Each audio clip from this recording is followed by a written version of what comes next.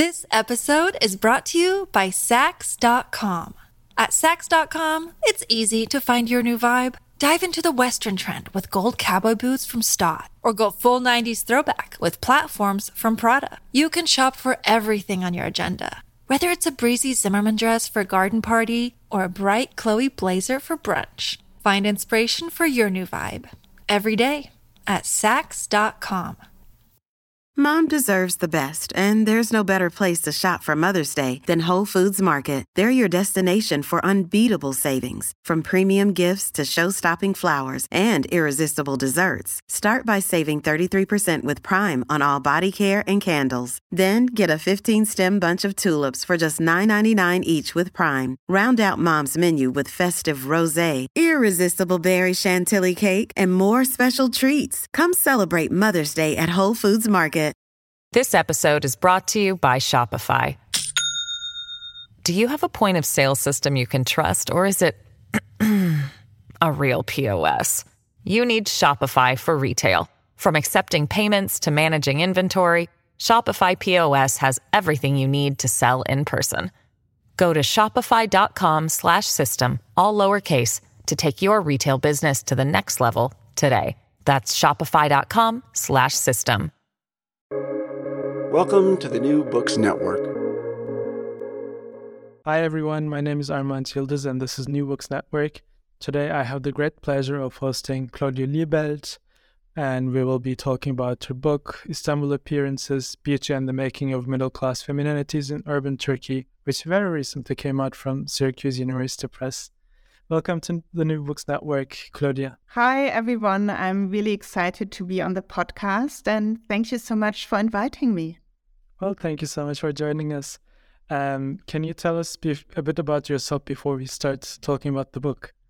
Yeah, of course. So my name is Claudia Liebelt. I'm a professor in social and cultural anthropology at the Free University of Berlin. And here I'm the head of a research team on gender, body, and sexualities. And yeah, Istanbul Appearances is my second book, and it's part of a shift from studying global care work, migration, and the Filipina labor diaspora to questions of embodied aesthetics and the global beauty industry. And maybe, I would like to talk a bit about this shift. Like, how did this book come about? Can you tell us a bit about your story of coming to working on beauty in Istanbul? Yeah, so beauty, I would say, is not only a really long-standing keyword of feminist debate, but it's also a consistently growing global multi-million market. And I've long wanted to study beauty from a critical feminist intersectional perspective. And Istanbul, a city that I've been visiting a lot since the late 1990s, proved a very perfect place to do so. Because Turkey now ranks among the top countries really worldwide with the highest numbers of cosmetic procedures. And Istanbul has really become a almost global center, I would say, for the beauty and fashion industries. And do you think, this part, you mentioned this in the book as well, but do you think the kind of Turkish TV series has an effect on this Istanbul becoming this very fashion, beauty-oriented city? Yes, I think it does. So it has also become a center for cosmetic surgery tourism, and a lot of this tourism is coming from the Arab-speaking world, and I think this is where Turkish series are the most successful. And I haven't really done much research on the perspective of these tourists, but from what I learned in the field, I think it's very much connected. And in any case, I think that the media has really opened up spaces of imagination for many residents in Istanbul, but also beyond, to engage in aesthetic body modification. And more generally, I would say the beauty industry has really changed Istanbul's political economy and visual outlooks. And, even from traveling to Istanbul in these past 20 years, I could see that there's now so many beauty clinics, salons, nail spas, tattoo studios opening up all over the city. And I think it's very interesting to look at the ways that, this new geography has impacted upon the residents. And I mean, it's funny because also while I was reading the book, I kept thinking about these like Instagram ads, which are kind of prompting me to go to Istanbul to get hair plantation. I guess like hair transplantation. I guess the kind of male equivalent of some of the practices you're talking about here is focused on more like hair, but I'm sure a lot of men are also going through aesthetic surgery or like surgery. I mean, if you look at the statistics of the International Society for Aesthetic and Plastic Surgery, you can see that the number of men engaging in these, the statistics are very, male and female divided into two genders. So you can see that the number of men is engaging in plastic surgery is on the rise, but it's still much smaller. So it would be like around 80-90% female patients and customers, as opposed to 10-20% of male customers. And my book focuses on femininity in a very deliberate way, looking at the gender role expectations and norms, and also the assumptions of, the link between femininity and beauty work. But of course, hair transplantation is very big in Istanbul. I think Istanbul is the number one worldwide for hair transplantation. And I mean, you also, to talk about beauty and the making of middle-class femininities, you also talk to a lot of different kinds of people, from cosmetic surgeons to beauty salon owners, but also, also women from various different backgrounds. How do you tie these stories together in the book? And also, speaking of these women from different backgrounds, like how do you tie the stories of these women together? Yeah, you're right. There are many different kinds of people in this book, and I felt it was important to use multi-sided ethnography within the city to follow beauty practices across the city.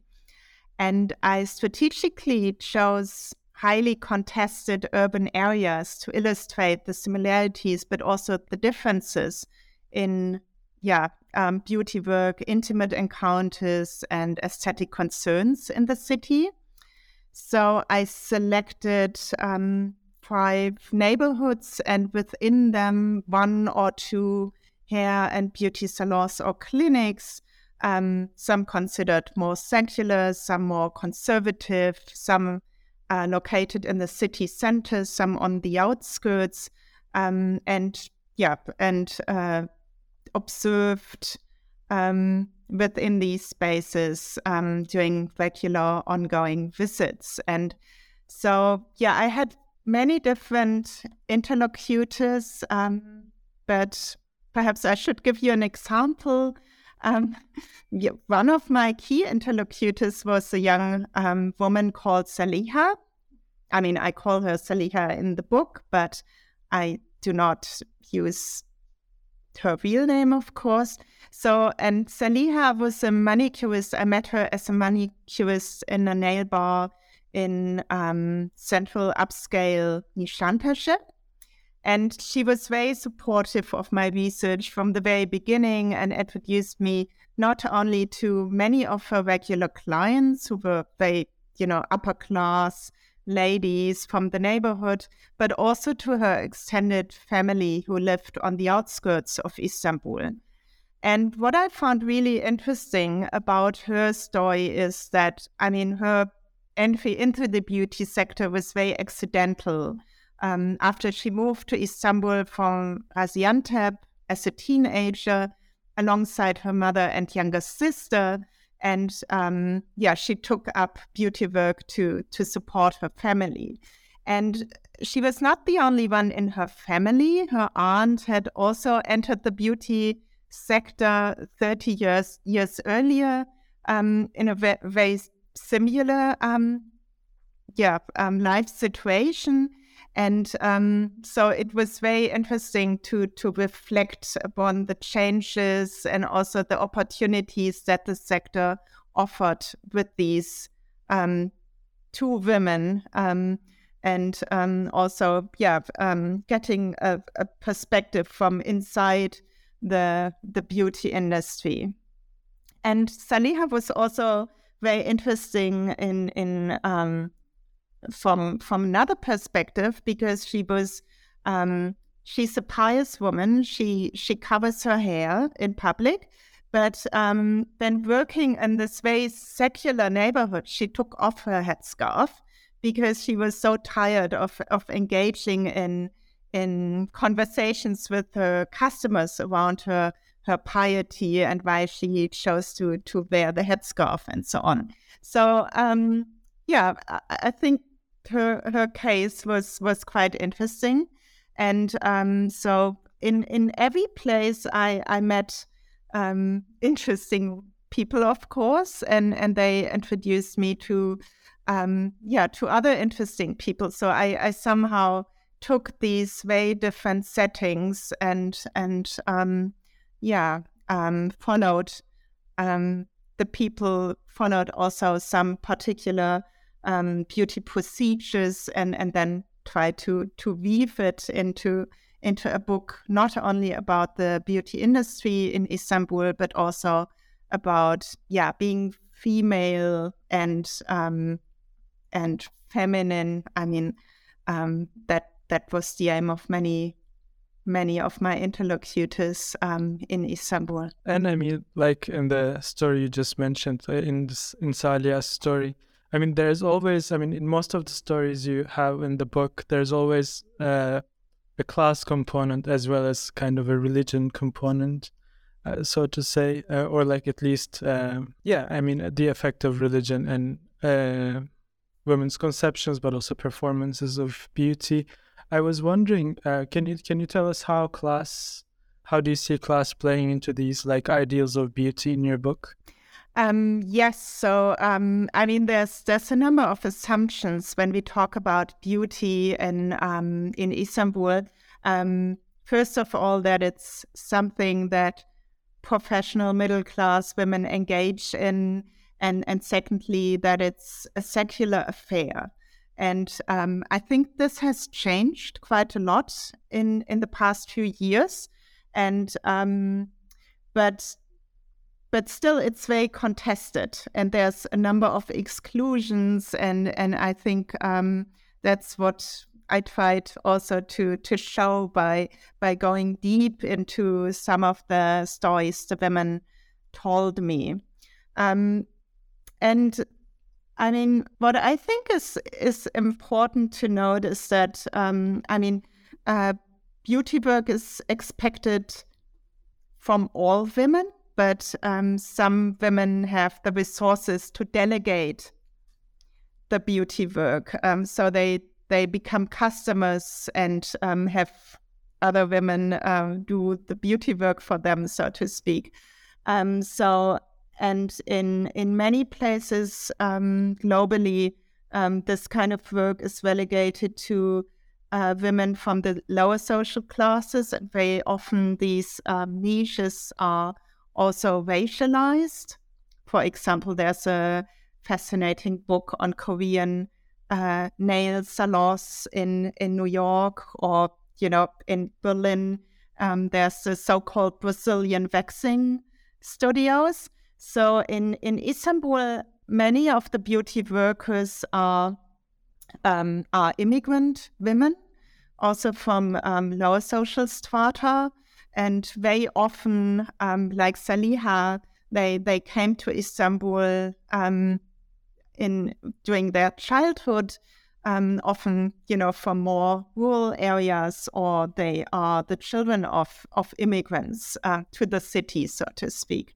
And more recently, of course, there's also Syrian immigrant women, and but this happened after my research took place. So unfortunately, I don't have much on this in the book.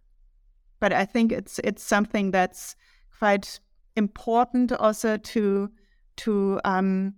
write about, and and I also think it's important to talk about the working conditions also in the sector, and the expectations that some women can meet easily and others cannot meet so easily. And I mean, following the threads, I was also wondering, how do you see religion then playing out in women's conceptions and performances of beauty? Yes, of course. So I already mentioned this assumed secularity of beauty, which of course is historically very problematic and neglects the fact that beauty is really tied to cosmological understandings of what it means to be an embodied human being. So I seek also to take beauty serious and not see it as something frivolous or trivial. But in Turkey, like elsewhere in the Islamic world, pious women are really an important, you could say, new target group for the beauty and fashion industries. And I found that pious women's consumption of beauty services and cosmetic surgery needs to be really understood against the background of very far-reaching debates on the topic among Muslim scholars and also in the wider public. And whereas some Islamic scholars, for example, would condemn aesthetic body modification as devil's work, for example, including one Hoxha in Turkey, others would say that beauty is very important for women to engage in and is part of a morally proper feminine behavior. So there's a lot of debates going on, and pious middle-class women, they negotiate different expectations of themselves. And what I found is that they are venturing into the very secular urban world of beauty in increasingly self-conscious ways. And so they engage in beauty practices, I would say, very much like secular or not consciously Muslim women their age do, especially younger pious women. But they have to scrutinize their motivating force and the resulting effects more carefully in many cases. This is what became clear from doing research in conservative neighborhoods, for example, Fatih, but also Başakşehir, which is seen as the residential neighborhood of this new conservative middle class. This episode is brought to you by Saks.com. At Saks.com, it's easy to find your new vibe. Dive into the Western trend with gold cowboy boots from Stott, or go full 90s throwback with platforms from Prada. You can shop for everything on your agenda, whether it's a breezy Zimmermann dress for a garden party or a bright Chloe blazer for brunch. Find inspiration for your new vibe every day at Saks.com. This episode is brought to you by Shopify. Do you have a point of sale system you can trust, or is it a real POS? You need Shopify for retail. From accepting payments to managing inventory, Shopify POS has everything you need to sell in person. Go to shopify.com/system, all lowercase, to take your retail business to the next level today. That's shopify.com/system. And I mean, in your answer just now, you also talked about how you see this within the larger Islamic world, but also, I mean, in the book, while you're talking about this very specific case of middle class femininities in Istanbul, you keep a more global outlook in how you discuss this case. Can you tell us a bit about how you see women in Istanbul are similar to women elsewhere in their self-fashioning, but also maybe different? Mm-hmm. Yeah, I mean, I would say that like elsewhere in Istanbul, beauty work is increasingly relegated to professional beauty service workers. And I would also say that it ever younger women engage in these beauty services, aesthetic surgery, and so on.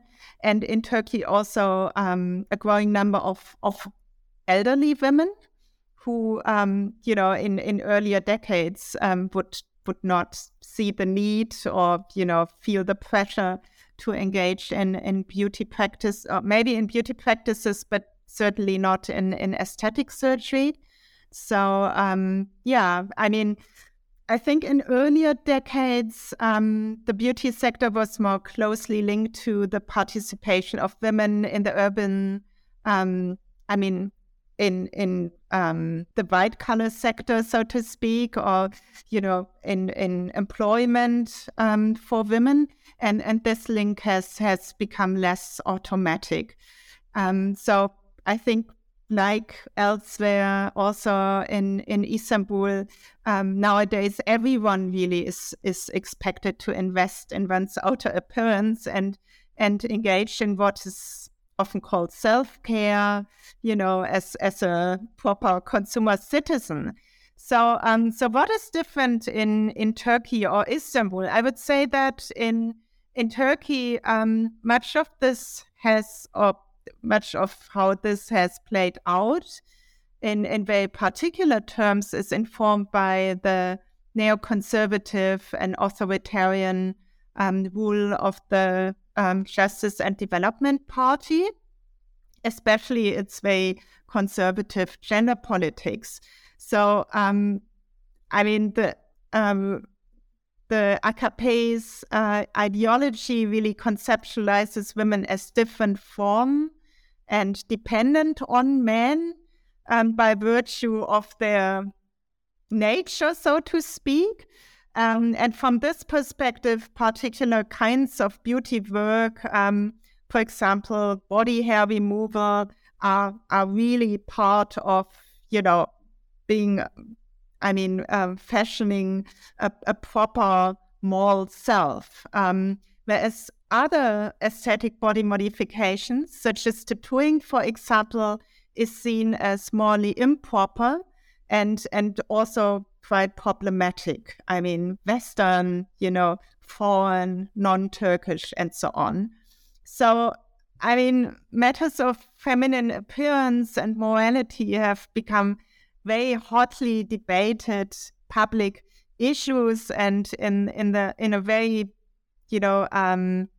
contested political context, beauty practices have taken on very political meanings, using lipstick or publicly exposing one's tattoos.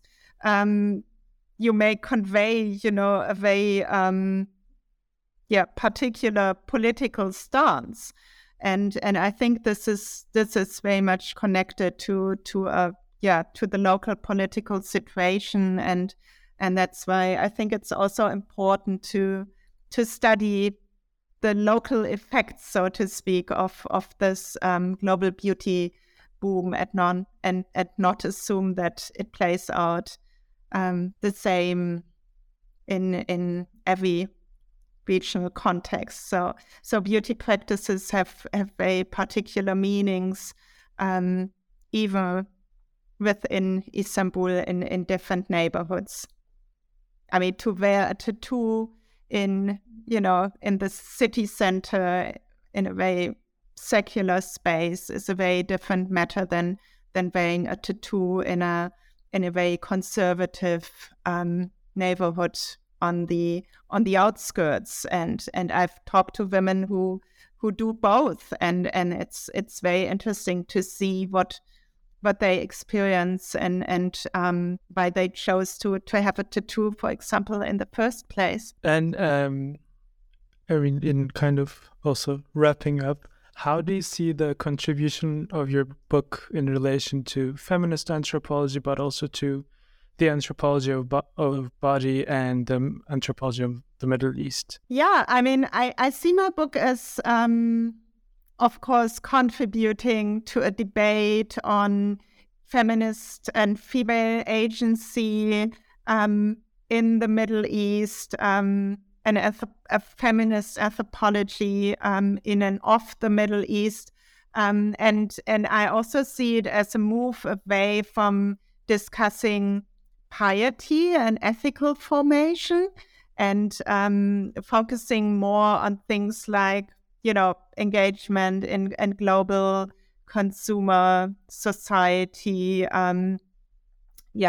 everyday life, and showing also the complexities and ambiguities in female agency in the region, but also very particularly in present day Turkey. And I mean, I hope that the book will be read not only by students of Turkey or Middle Eastern studies, but also by scholars who are interested in the global beauty industry and the feminist debate on beauty, who are interested in critical perspectives on beauty. And and I think, I mean, the book tries to contribute to both these debates. I mean, a critical perspective on beauty, but also the debate on female agency and feminist anthropology in and of the Middle East. And I mean, what I really enjoyed as I was reading the book is this kind of balance between very detailed ethnography, which kind of, I mean, of course, this is not a context that is foreign to me. So I lived in Istanbul, and I know about Turkey as I'm from there, but also kind of the weaving of theory and also putting it in perspective within kind of a global world. That I found that I really enjoyed as I was reading the book. Thank you so much. I think it really means a lot to hear this, and I'm happy that this came across. Very much so. Before we finish, what are you working on nowadays? I'm currently starting a new project which focuses more on the senses and actually the sense of smell. So when we talk about beauty, we often talk about something visual. And of course, I mean, you mentioned Instagram, we're surrounded by all these images, and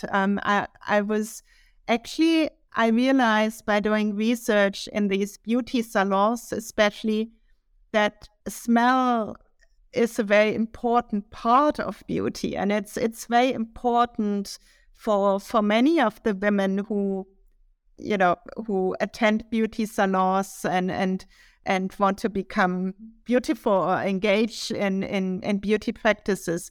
So I became interested in this aspect, and so the idea is a project on olfactory belonging, also focusing on aspects of belonging and non-belonging in an urban space, also discourses on, who smells nicely and who doesn't, also in the context of migration and racism, but also in relation to gender.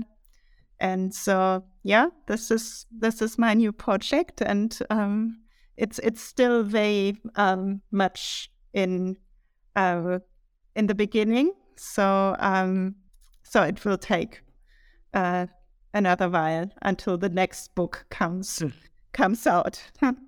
And would that still be an ethnography in Turkey? Well, I hope to continue visiting Istanbul and to continue to do research in Istanbul. But for this new project, I myself will focus on Berlin. Okay. And see how olfactory belonging and olfactory racism perhaps also in the history of migration to Berlin plays out in another urban context. But I will have a PhD student studying in Istanbul, and then hopefully we can bring the two aspects together. Oh, that sounds very exciting. I look forward to reading that book, Helen. Thank you so much. And it was a pleasure talking to you about the book. And the pleasure was all mine. Thank you so much for joining us. This is the New Books Network. Until next time.